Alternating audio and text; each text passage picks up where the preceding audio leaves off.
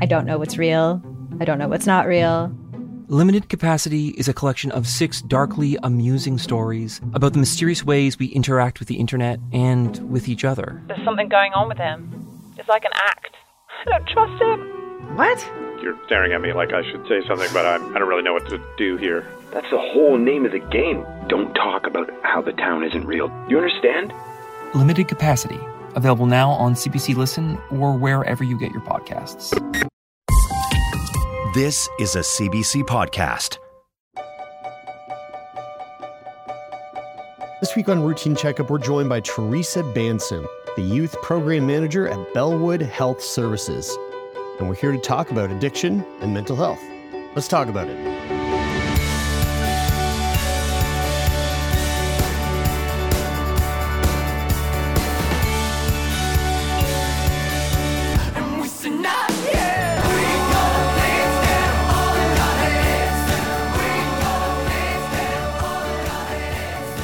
Well, here we are once again. The crew is back, all three of us. It's been kind of hard. It's been hard. I've had some like health stuff.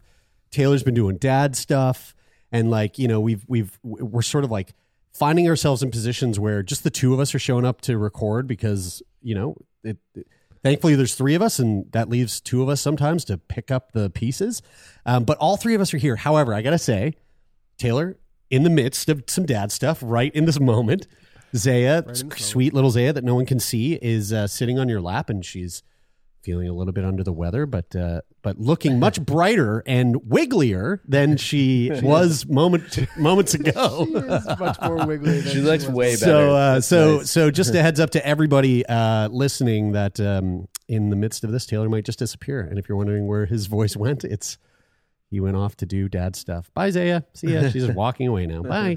But we are not here to talk about Zaya as much as it's so hard not to because she's so fucking cute. We're here to talk to our new friend Teresa, who is the Youth Program Manager at Bellwood Health Services in Toronto. Mm-hmm. And we're going to be talking about some really important stuff today, which is surrounding the world of youth mental health, addictions, and accidental overdoses. So Teresa, I guess, do us a favor. Give yourself a nice warm introduction. Give us some insight into who you are and a little bit more about what it is that you do. Yeah, great. Yeah, thank you so much for having me today. I'm Teresa Banson. I currently work at Bellwood Health Services, which is part of Edgewood Health Network's sort of larger company. So my background is in social work. So I have a bachelor in social work and master's degree in social work as well. And I've been working with youth and families for quite a while. It's something that I really enjoy doing. I love working with teens. I think they're awesome. And love working with families as well, because it can be so powerful to have parents and caregivers involved in treatment and in therapy. So but I guess before I get into all of that, just a bit about my background. So I'm trained to work specifically in eating disorders. So for many years, I worked at Sick Kids Hospital in Toronto, helping support families and youth who have a diagnosis of an eating disorder and doing the therapy there. I also did a short stint at BC Children's Hospital, again, in their eating disorder program. And since then, I've also done some private practice and worked with youth, again, doing family therapy. I have, specific training in family therapy as well.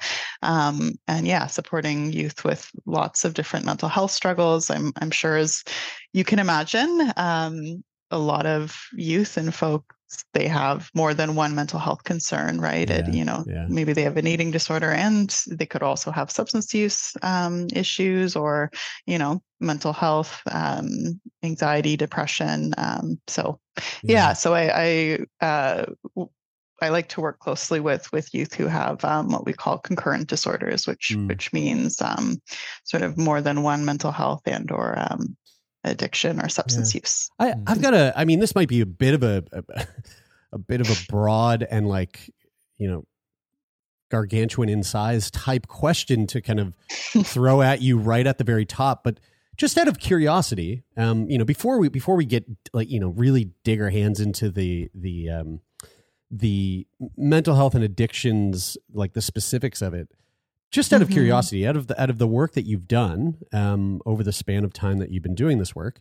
I mean, you seem like a young person, so like obviously you haven't been doing this for like 50 years, but but long enough to hold, a couple of different positions in different places across the country.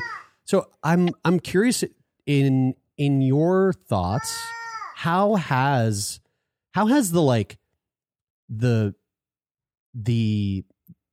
space of mental health among youth shifted since the pandemic? Pre-pandemic and post-pandemic, have things shifted drastically as a lot of people were kind of anticipating as COVID was ramping up in those early days? I remember a lot of like talk about like, oh, well, like who knows what kind of ramifications this is going to have on our youth and things like that. So, not that it's been that long, but a few years out now, what's it looking like?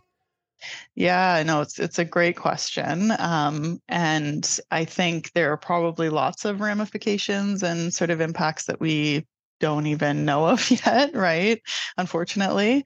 But absolutely, I think even clinically, what I'm seeing with youth and families, I can kind of just speak more so to my experience, because there also wasn't a lot of really studies or research and statistics on this. A little bit, but not a ton yet. Sure. And so, yeah, absolutely. Like I think youth really struggled during the pandemic. I think even now that, for most people's lives, things are kind of a little bit back to normal, whatever that means. But there were a lot of big changes and losses in youth's lives, right, over the pandemic. Like lots of youth who maybe didn't get to go to their graduation ceremonies. I mean, being out of school too for, I mean, I know in Ontario it was a couple of years, right, where it was pretty much just online.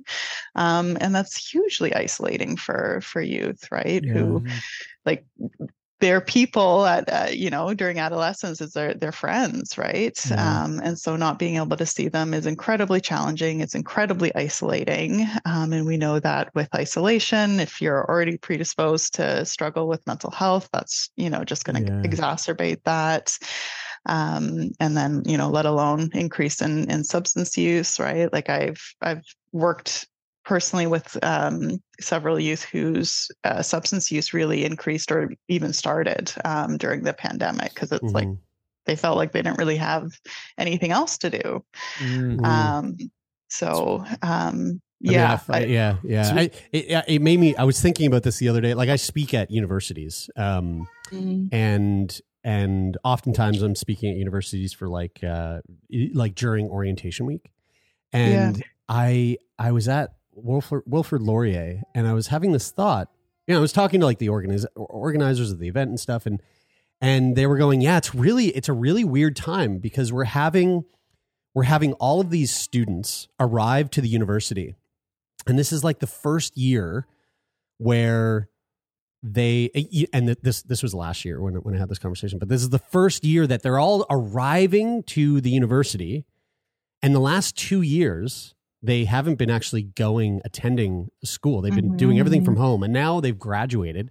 So they had grade 10 where they were going to school and everything was fine. And then grade 11, they stayed home. Grade 12, they stayed home. And now they're transitioning, coming back to university, and they're coming to a place.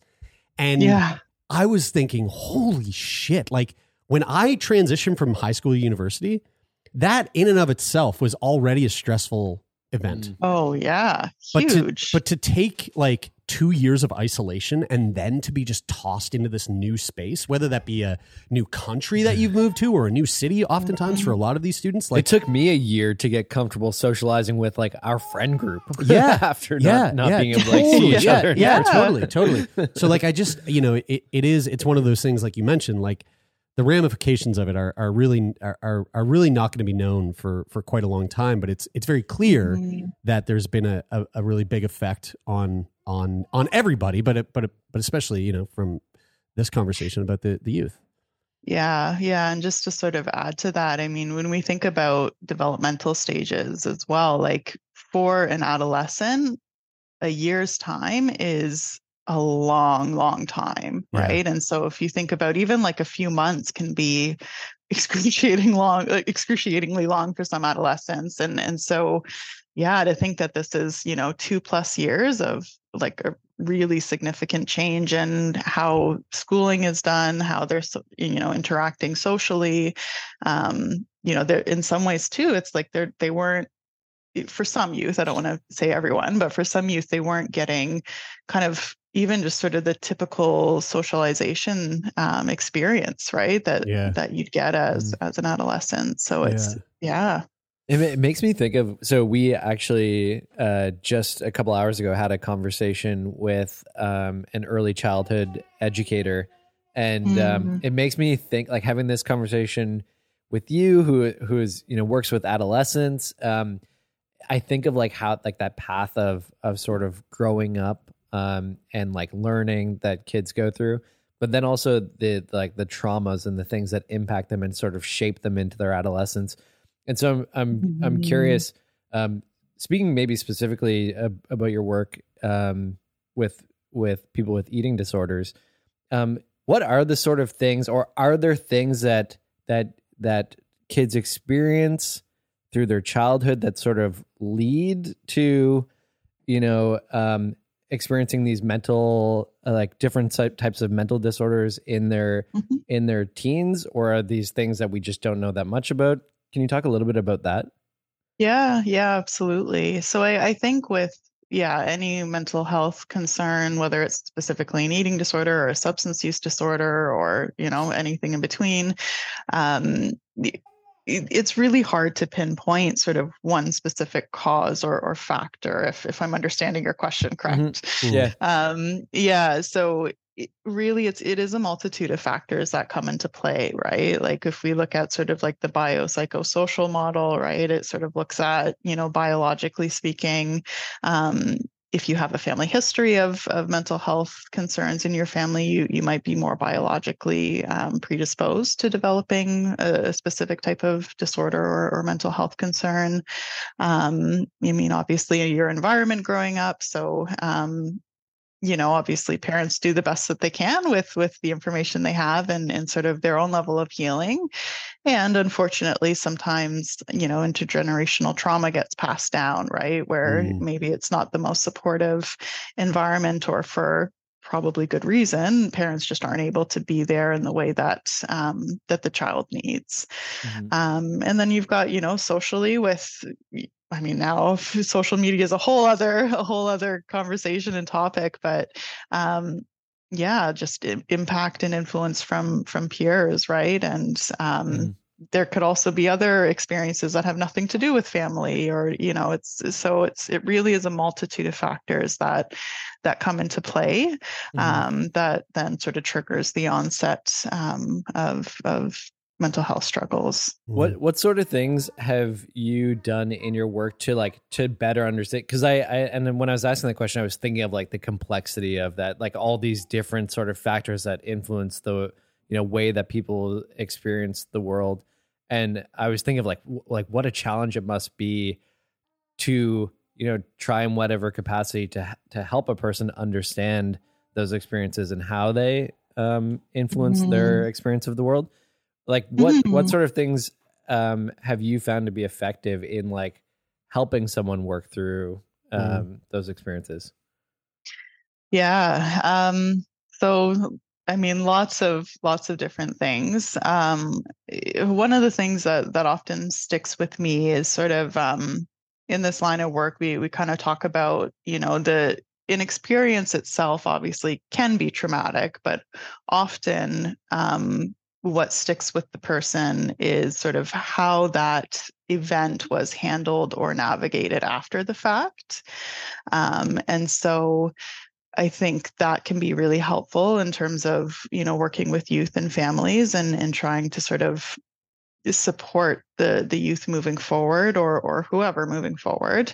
And I really like that as well, because obviously in this world, we can't guarantee that there's going to be, that there's always going to be negative experiences, and there are things that are so out of our control, right? And so sort of the good news about that is, unfortunately, life can throw really tough things at us.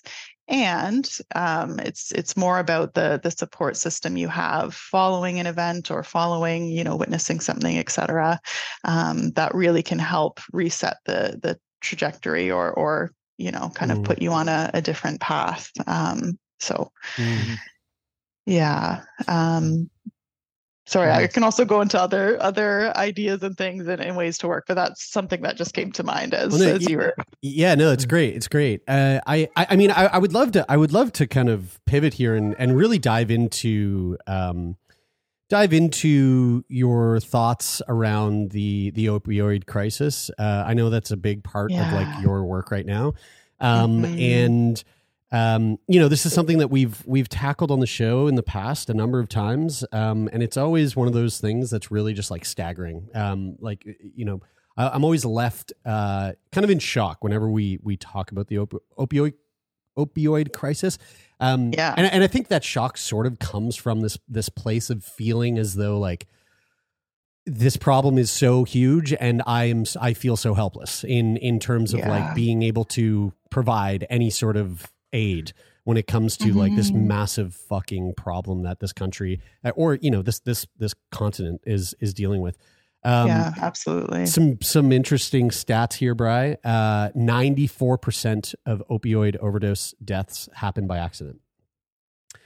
And young Canadians aged 15 to 24 are the fastest growing population requiring hospital care from opioid overdoses. It's obviously a massive issue. Actually, not very recently, we actually found out that we lost a good friend and past guest of the show due to an accidental overdose. Let's talk about that. That stat, 94% of opioid overdose deaths happen by accident. What does that even mean? Yeah. It's like you said, it can feel so overwhelming and like that it's so hopeless when we look at the stats and see sort of what's happening, right, with people who use substances. So sorry, now I'm forgetting what your specific question was. Well, I was just talking, the 94% of opioid or overdose deaths happening by accident. When I read that, it's I'm sort of, part of me wonders what does that even mean? Is that right. A case of like, when you say by accident, what constitutes as an accident when it comes to an overdose? I'm sure it's a plethora of different scenarios that can end up with that outcome. But like, what are some examples of like what that looks like? Right. Yes. Sorry. Thank you. So I think, again, lots of different ways that it can happen. One of the biggest things that I believe we're seeing is that a lot of opioids, like such as fentanyl, right? Like that's one of the really one of the big ones. Like it's being laced in lots of other drugs, right? So if you think about even like using drugs recreationally, it might be something like you might be using an upper, for example, like a stimulant. So something like cocaine or whatever, that even can be laced with fentanyl without the person's knowledge. So I think that's one of the really challenging pieces, is that any substance that you purchase could have another substance mixed in with it, right? And the reason, or my understanding anyway, of the reason that why that happens is that it's, fentanyl is relatively cheap compared to other drugs. And so it can provide, the people who are selling, like they get more bang for their buck essentially, right? If it's laced with other drugs. Substances, yeah. Mm-hmm. Yeah. There's an interesting podcast that I listened to the other day that there was a guy who sold fentanyl who was being interviewed, and he said, I wouldn't even buy loose cigarettes at a bodega because there could be fentanyl in them. He was Jesus Christ. basically like, there's so much of it. Yeah. It's being used on everything because like, if you add this to your supply of whatever you're selling, then it makes that experience more intense for the person who's taking, and it just makes them go, that if you want good stuff, go to this guy or whatever, whether it's cigarettes or cocaine or weed or whatever, which was like crazy to hear that. Cause I thought like people who were taking fentanyl mostly knew that they were taking an opioid or opiate. Yeah. And the other thing too is that like in such a small dose, it can be highly lethal, right? Like depending, I mean, obviously it's a bit different for everyone's, body makeup and all that stuff, but it's really dangerous in very small amounts. Like actually one of my sisters is a nurse, and she works for the city of Toronto, and she's worked in safe injection sites and things, but she's talked about how like the potency of even like fentanyl in a couple grains of salt, like that amount could potentially be lethal to somebody in sort of the right circumstances. And so it's really scary because you might have no idea that you're consuming that. And and then there's a rise now in carfentanil, which is even, it's even more potent than fentanyl, which is wild to think. And that's becoming more and more prevalent in the spaces of like recreational drug use. But what about like when it comes to things like opioid addiction and youth? Like I feel like, again, we've covered the opioid crisis in a number of ways over the years, but we've never really talked about it from the vantage point of it being an issue for young adults. Right. And to be honest with you, I don't think it's something I've ever really thought about. So I guess, when you are seeing people come in to Bellwoods to try to get to the bottom of what's going on, like what are most of the cases looking like from your perspective? Is this a case of like youth who were put on opioids for some sort of injury or something, and it's led to an addiction, or is it more so like disadvantaged youth that are using drugs because it's like an outlet and an escape, or is it really a mixed bag of a host full of different situations? Yeah, I think it's a mixed bag. Absolutely. So for sure, there are some youth who maybe have, a sports injury or something, and then they're out of playing their whatever sport it is for a while, and they might have some painkillers. I hope and like to believe that doctors are a lot more careful nowadays in prescribing pain management medication.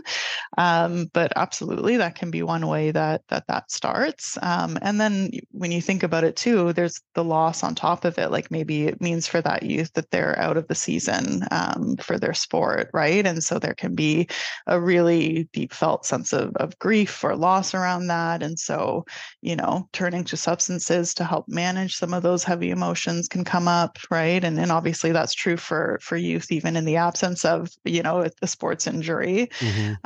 For sure, I think the pandemic, right? Like being home alone, being bored, probably, just starting with experimenting with some drugs, right? Like, I mean, unfortunately, it's pretty common in adolescence to experiment with drugs. And then, from there, it can kind of spiral. And I think for sure for youth who are a little bit more predisposed, right, to developing a substance use issue, again, with isolation and the pandemic, it's, you experiment with something, and with, alcohol and other drugs too, like when your tolerance starts to raise, right, and you're not getting the same dopamine hit or buzz that you were getting, you tend to then seek out different types of drugs that are stronger and can get you feeling okay or better, right, more quickly. So how do youth like end up at a center like Bellwoods? Like, how do you find people who are doing these types of drugs? Yeah. No, it's a good question. It's, I mean, unfortunately, we're probably finding them a little bit later in their journey of sort of healing, right? But often it's, connecting with doctors from clinics, right? So like addiction medicine, pediatricians, right, who maybe run a clinic and have a number of youth that are struggling, from concerned parents who are noticing that, their teen is acting different and more withdrawn, and maybe they notice they either find substances on their teen or it become somehow they become aware that their teen's using. Could be teachers and guidance counselors, right, that work in the schools that then flag it. Unfortunately, it's not usually the youth themselves that come forward for the support. But I mean, I've even had calls from parents of like their kids' friend, if that makes sense. Like, yeah.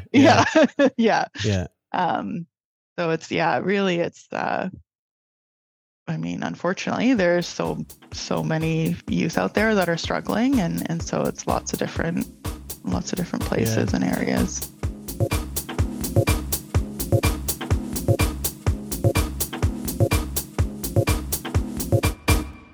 Are vegans actually unhealthy? Does cannabis ruin your sleep? And why are so many men taking testosterone supplements? I'm Mitch. And I'm Greg. And we're the creators of the popular YouTube channel ASAP Science. Every week on our podcast Side Note by ASAP Science, we explain the science behind a controversial subject with recent research, up-to-date studies, and ridiculous stories so you are entertained while, bam, simultaneously learning. We're here to make science make sense. Download Side Note by ASAP Science wherever you get your podcasts.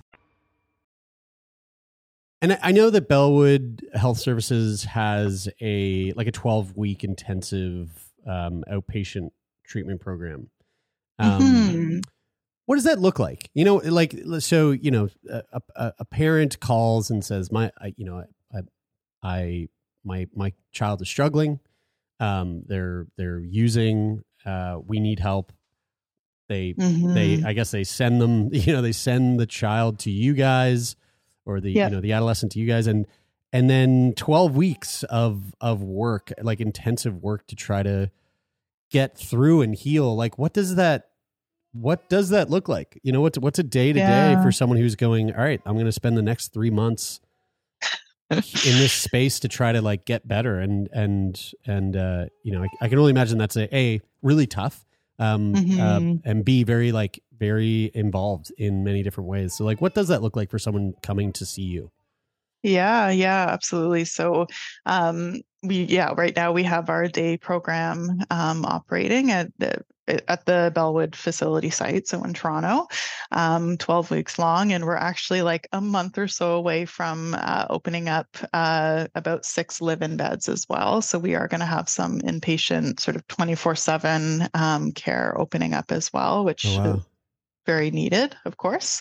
But in terms of the day-to-day, so it's a group-based program. So there are maximum of 12 teens enrolled in the program at a time. And they're here for the day program, at least Monday to Friday, from about 8:30 a.m. until 5:30 p.m. And so they're attending various groups throughout the week. So therapeutic groups such as, using dialectical behavioral therapy, which is DBT for short. Which is really focused around skill development for emotion regulation, distress tolerance, interpersonal effectiveness. Sorry. For people who are just listening, and which is everybody, Teresa is just smiling at the fact that Zaya just walked in front of the camera throwing a dog toy at me. I'm familiar with DBT, and what is DBT? DBT, dialectical behavioral therapy, which I've come to know DBT as like the sort of primary type of therapy for folks struggling with borderline personality disorder. And so actually, so what I'm hearing here is that it's also useful for this sort of treatment of someone who is in a group setting trying to work on addiction, which I actually I didn't know. I for some reason I kind of thought that DBT was only for borderline. What makes this type of therapy DBT therapy? Like what does that look like? DBT therapy. Yeah, the group therapy part. I mean, fuck, I don't know why. I know you're not asking me. You're asking her, and I don't know why I'm talking.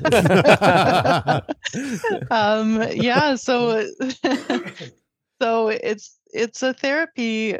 You're right. I think it was mostly developed initially or started out working very well for folks who struggle with borderline personality disorder. So it is very skills based, and which is great because that can be applicable to anyone. And it really does focus on working on building skills around like being able to tolerate really uncomfortable situations, being able to tolerate distress of emotion, even just getting to understand and identify emotions that are coming up for you, in a very sort of meaningful way, and interpersonal effectiveness, right? So being able to kind of navigate challenges that arise within relationships and, how to essentially like how do you resolve a conflict? How do you kind of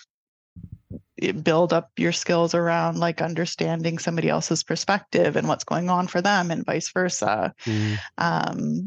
So there's lots of different kind of components to DBT.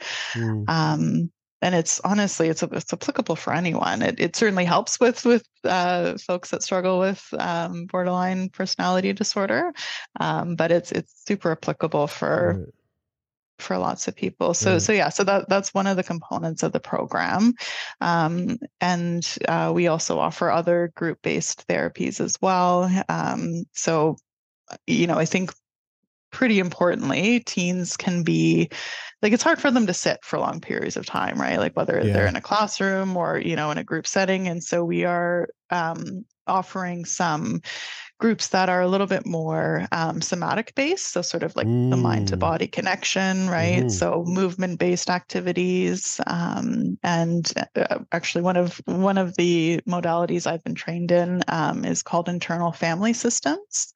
So it's IFS for short. And despite the name, it's not actually a family therapy, or that's not sort of the primary use of it. But it is a really lovely way for teens and anyone really to connect with kind of the different parts of ourselves and, understand the behaviors that we engage in and how they serve us. Usually we have a good sense of how they don't serve us. And just sort of, again, like even going into our own bodies and kind of, that mind to body connection. And is IFS, is internal family, does that stand for or does that represent the internal family of your emotions and behaviors? Kind of, yeah. Like how they interact with one another? Yeah. So the idea of it is, I mean, this is very kind of quick overview, but the idea is that we all have parts, right? Like I have, parts of me that feel a certain way about something. Like maybe I'll give you an example.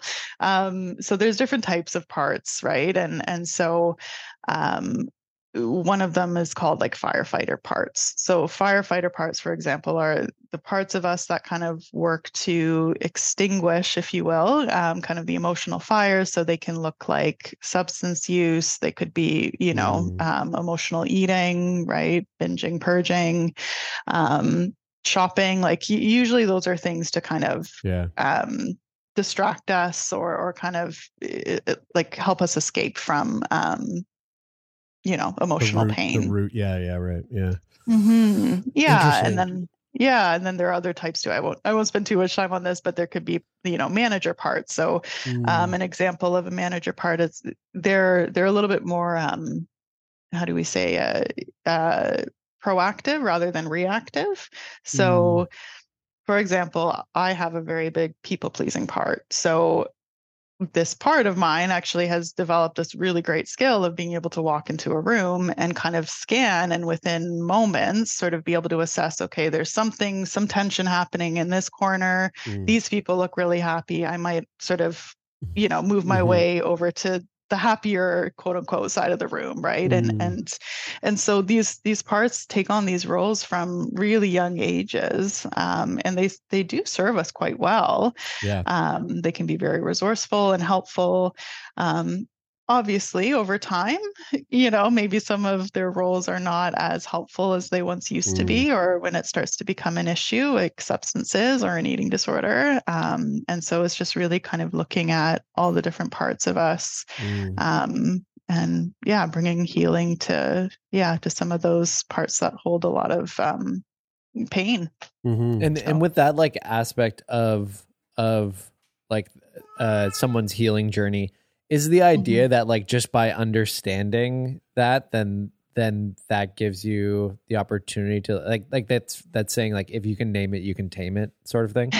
Yeah, so that is definitely a huge piece of it, right? Like even just like acknowledging and bringing awareness to the various parts of ourselves, or the emotions that we're experiencing, super important. But then the other piece too is like going, well, with IFS specifically, like going inward and being able to do some of the healing work directly with those parts. Like it's sort of, some people are aware of like kind of like inner child work and that sort of thing. So it's sort of along those same lines, right? And so, healing really, I think that it gets amplified when other people, or even within yourself, you can witness the pain and process it, right? Rather than just kind of bringing awareness, which is also very important, but kind of good to move it along.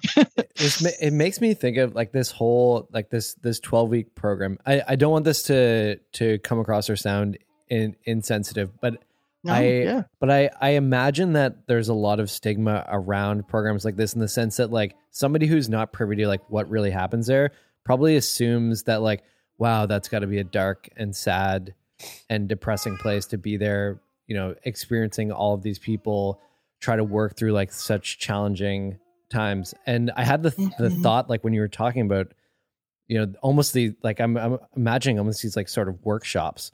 And I was thinking of like a cohort of like startup companies in an incubator. And it's like, we're in 12 weeks and like, we're going in super green in the beginning. And like, after these 12 weeks, we'll come out on the other side and like, we'll have this new pitch that's refined and ready to go. And it's going to make our lives so much better. And I kind of think of like what an exciting time for these people, even though like obviously acknowledging that like, there is probably a lot of really, really hard work and sort of dark places that they have to go to explore. But is there a sense of like of feeling of like hope and excitement, and knowing that like even though this is going to be really hard, that this has the opportunity to like really change people's lives in a profound way? Yeah, absolutely. And of course there are, like you said, like really tough days and a lot of challenges that come up that really, really pull at your heartstrings and affect you. And I would say that a lot of the time, a significant portion of the time, it is filled with hope, right? Because you're, even as a therapist, right? Like you're engaging with people in such meaningful, powerful ways, right? And to witness and sort of support these youth, especially who, are getting to know themselves, and they're opening themselves up in really vulnerable, brave, powerful ways. Like it's, like there's a lot of hope there. It's sorry, go ahead. Well, to something you mentioned there, but you got me thinking, Brian, when you mentioned like the stigma attached to this type of work, and not this type of work, but like this type of work from the patient's perspective, right? Like I'm trying to put myself in the shoes of someone who is now seeking help for let's say an addiction. Yeah. And I can imagine that if I was in that position and I was going to be signing up for a 12-week outpatient program to get to the bottom of, a substance abuse problem, I would probably feel a lot of shame around the fact that I'm even in this program, that I have to show up to this fucking thing for 12 weeks straight to work on this shit. And I've found myself in this position that I even have to be here right now, or that my parents have forced me to go to this thing. And now, you know, it's like who knows who's going to find out, or, you know, whatever's going through, I'm sure lots of people's minds. What kind of, is there, you know, knowing that is obviously the case for some people who are there. How successful has it been that you've reframed it as a startup incubator? my question is, like, you know, what kinds of things are actively being done to address those concerns with folks that are in the program?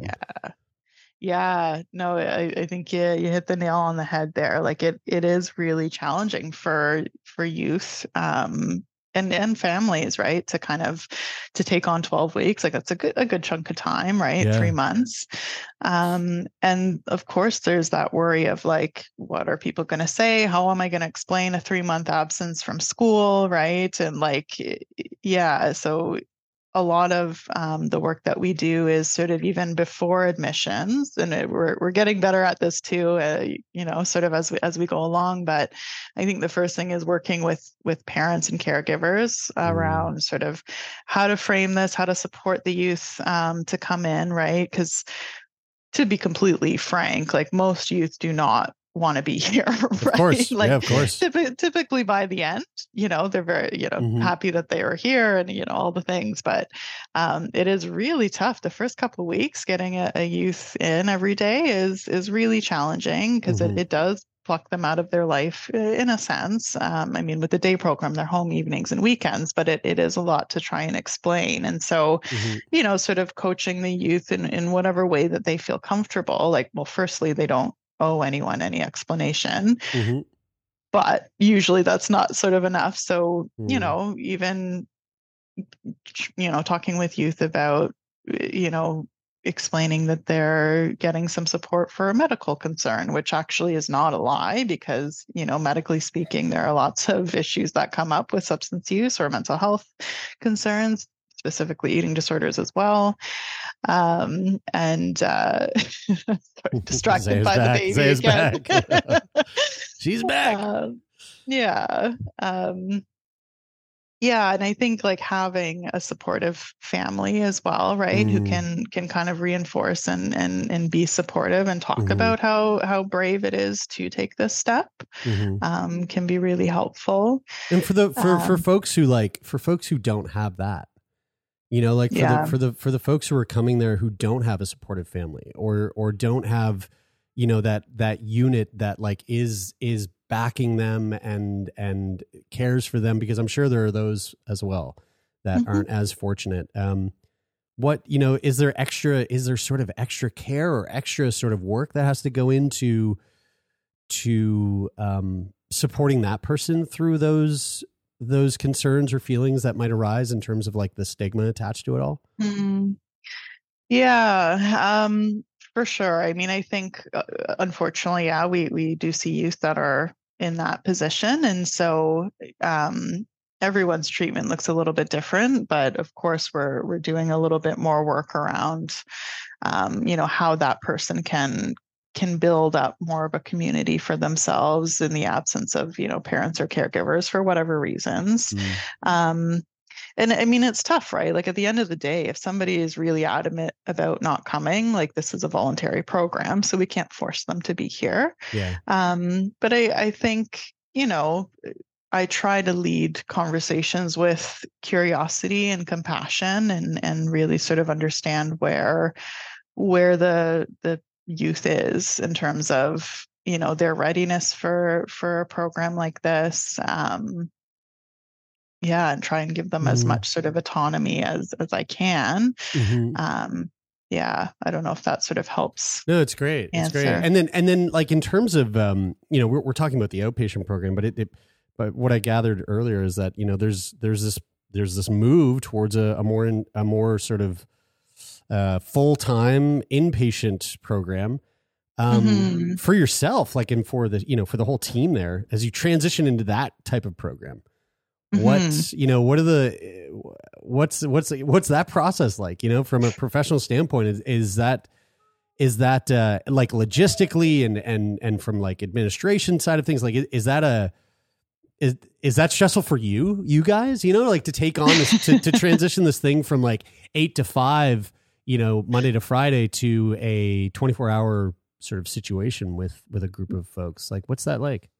Yeah. Well, it's a lot of planning and kind of coordination within Bellwood specifically, and the various teams, like our operations side, connecting with our medical docs and ensuring that we have adequate nursing, medical support, psychiatric support, kind of as we ramp up to opening up the live-in portion.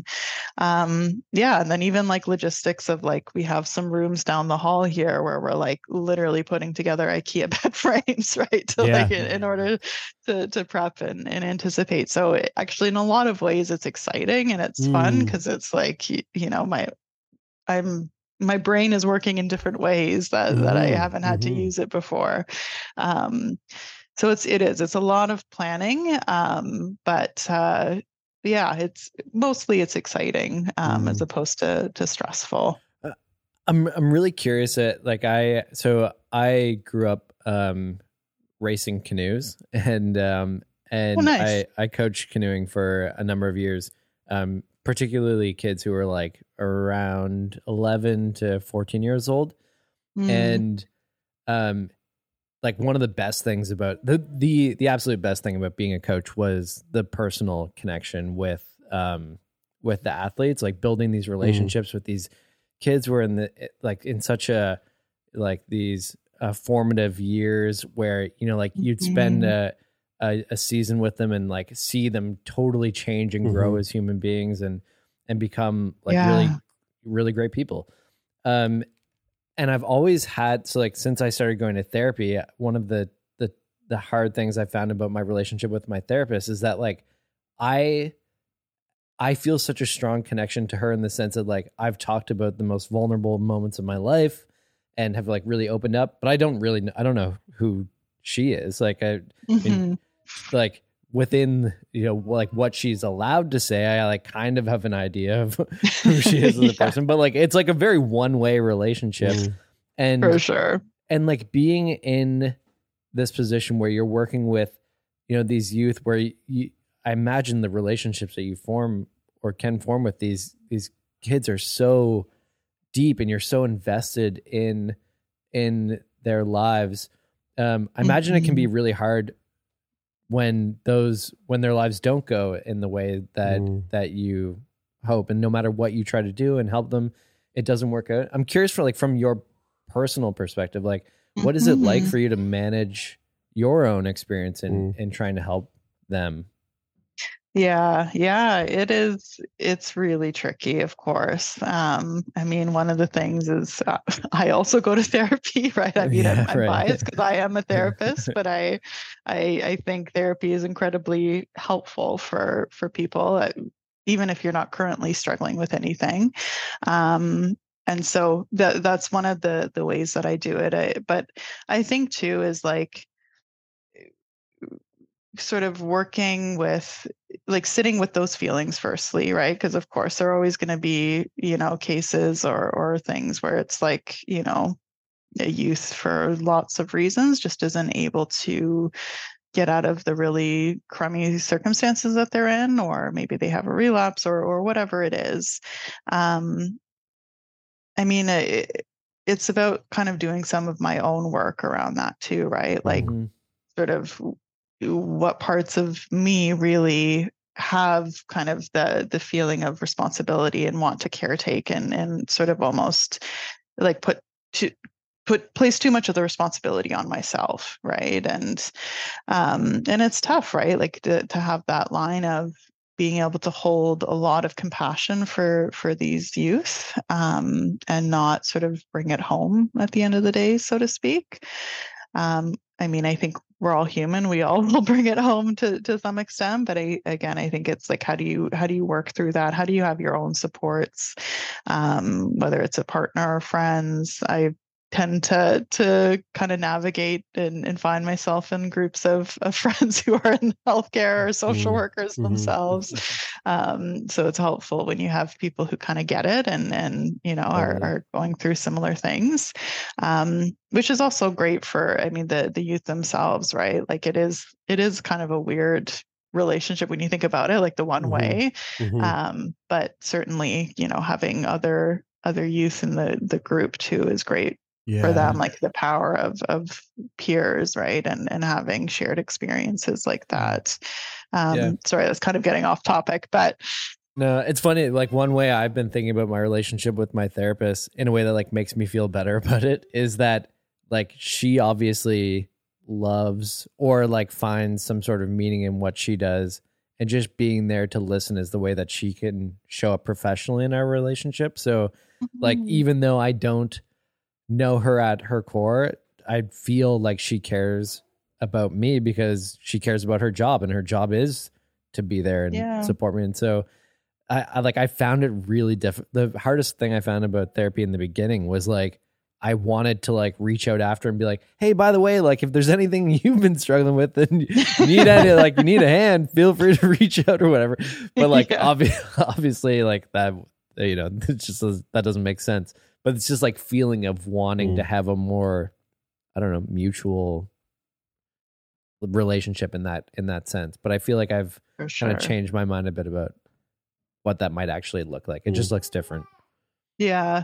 Actually, it's funny you're saying that, because I think in some ways you're having me reflect too, like with youth. I mean, like I'm not going to be friends with you, so I think in some ways it makes it a bit easier, because it's sort of like in my day to day, I'm typically, unless it's like a nephew or niece or something, I'm not having lots of conversations with teens on a regular basis.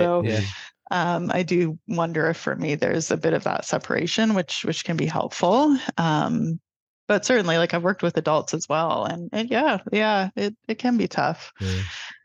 I get, as we come up to time here, one thing that I'm kind of curious about is, we've talked on the show a lot about the barriers to access when it comes to mental health intervention. So for with the work that you are doing at Bellwood, what if someone's listening to this right now and maybe they know someone, or they have a suspicion that like somebody in their life who is an adolescent is struggling with perhaps their mental health or an addiction, what are the what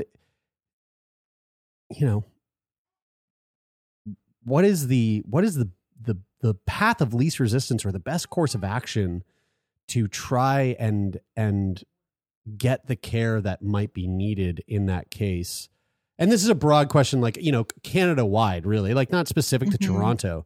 But like for anybody, like what are the steps that you would suggest for people to try to do in order to like receive the care that they need, even within the fact that there's a lot of people out there that are waiting 2-3 years to get the help that they actually need?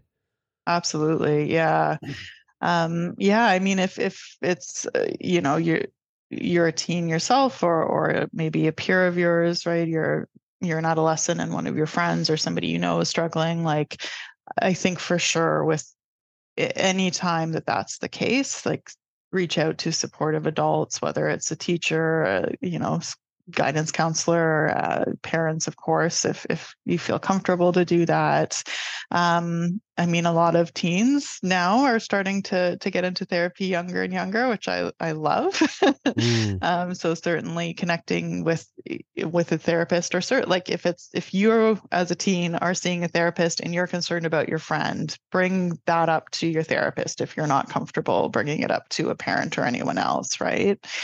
I mean, there's also things like kids help phone, right? That you can call in at any time. You can also, there's a texting option that can be really helpful. So you can call in for yourself, but you can also call in for other youth that you know of that are struggling. I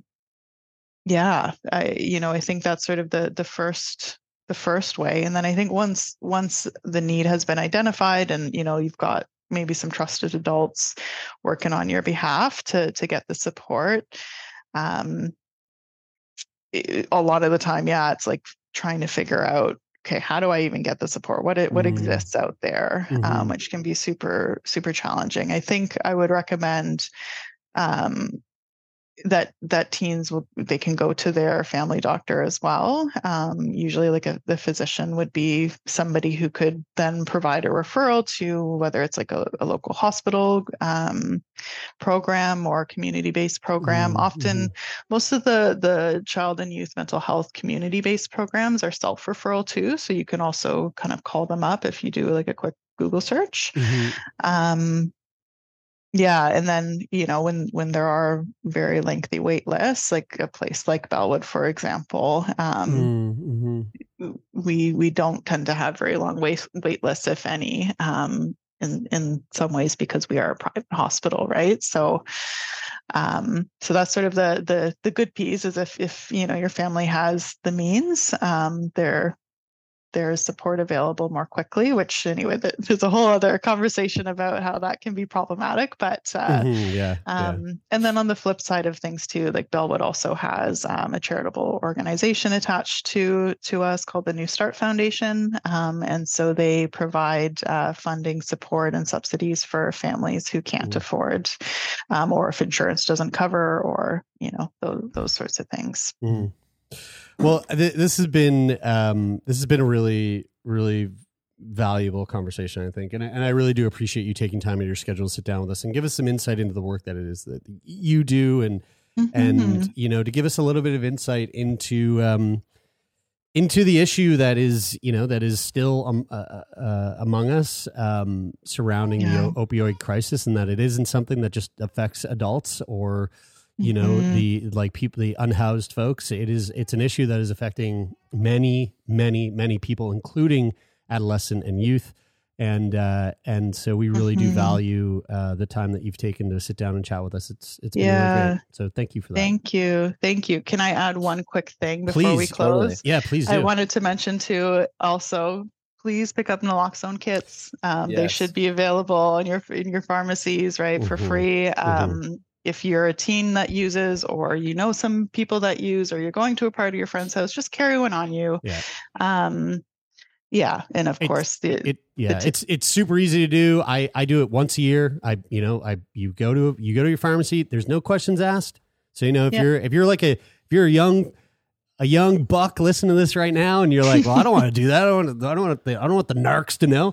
They don't ask any questions. You just say you want this, and you want to, and they'll give you a little sort of primer on how it works. It's very simple. It's very easy, and it saves lives. And I know that for firsthand experience, it saves lives. So do it. And like everybody should do it. I have mine. Keep it in my house. Anybody who's staying at my house, I let them know where it is. And so thank you for that. Thank you for that reminder, because that is no problem. A really, really important message. Well, thank you. This has been a real treat, Teresa. Thank you so much for your time. Yeah. Thank you very much. I really enjoyed chatting with, well, I was going to say the three of you, but mostly the two of you. He's been here, he's just running around chasing that little thing around. So thank you so much. Yeah. Thank you. That is it for this week's edition of Routine Checkup. Thank you so much for tuning in, folks. It means the world to us. And if you'd like to continue listening to the podcast, you can do that right here on Mondays, Wednesdays, and Fridays. And of course, if you want to support the podcast further, you can leave us a rating and a review on Apple Podcasts, or you can simply rate the podcast on your Spotify mobile app. And even better than that, why don't you tell someone that you know? Tell someone that you love. Tell someone that you don't know that you listen to Sick Boy Podcast, and recommend it to them, because we always love those extra ears. The podcast is produced and hosted by myself, Jeremy Saunders, Brian Stever, and Taylor McGilvery. The podcast is managed by Jeffrey Lonis at Talent Bureau. The theme music for today's episode comes from Rich O'Coin. Thanks again, folks. Hope you enjoyed it, and we'll be back next week. That's it for now. My name is Jeremy, and this is Sick Boy.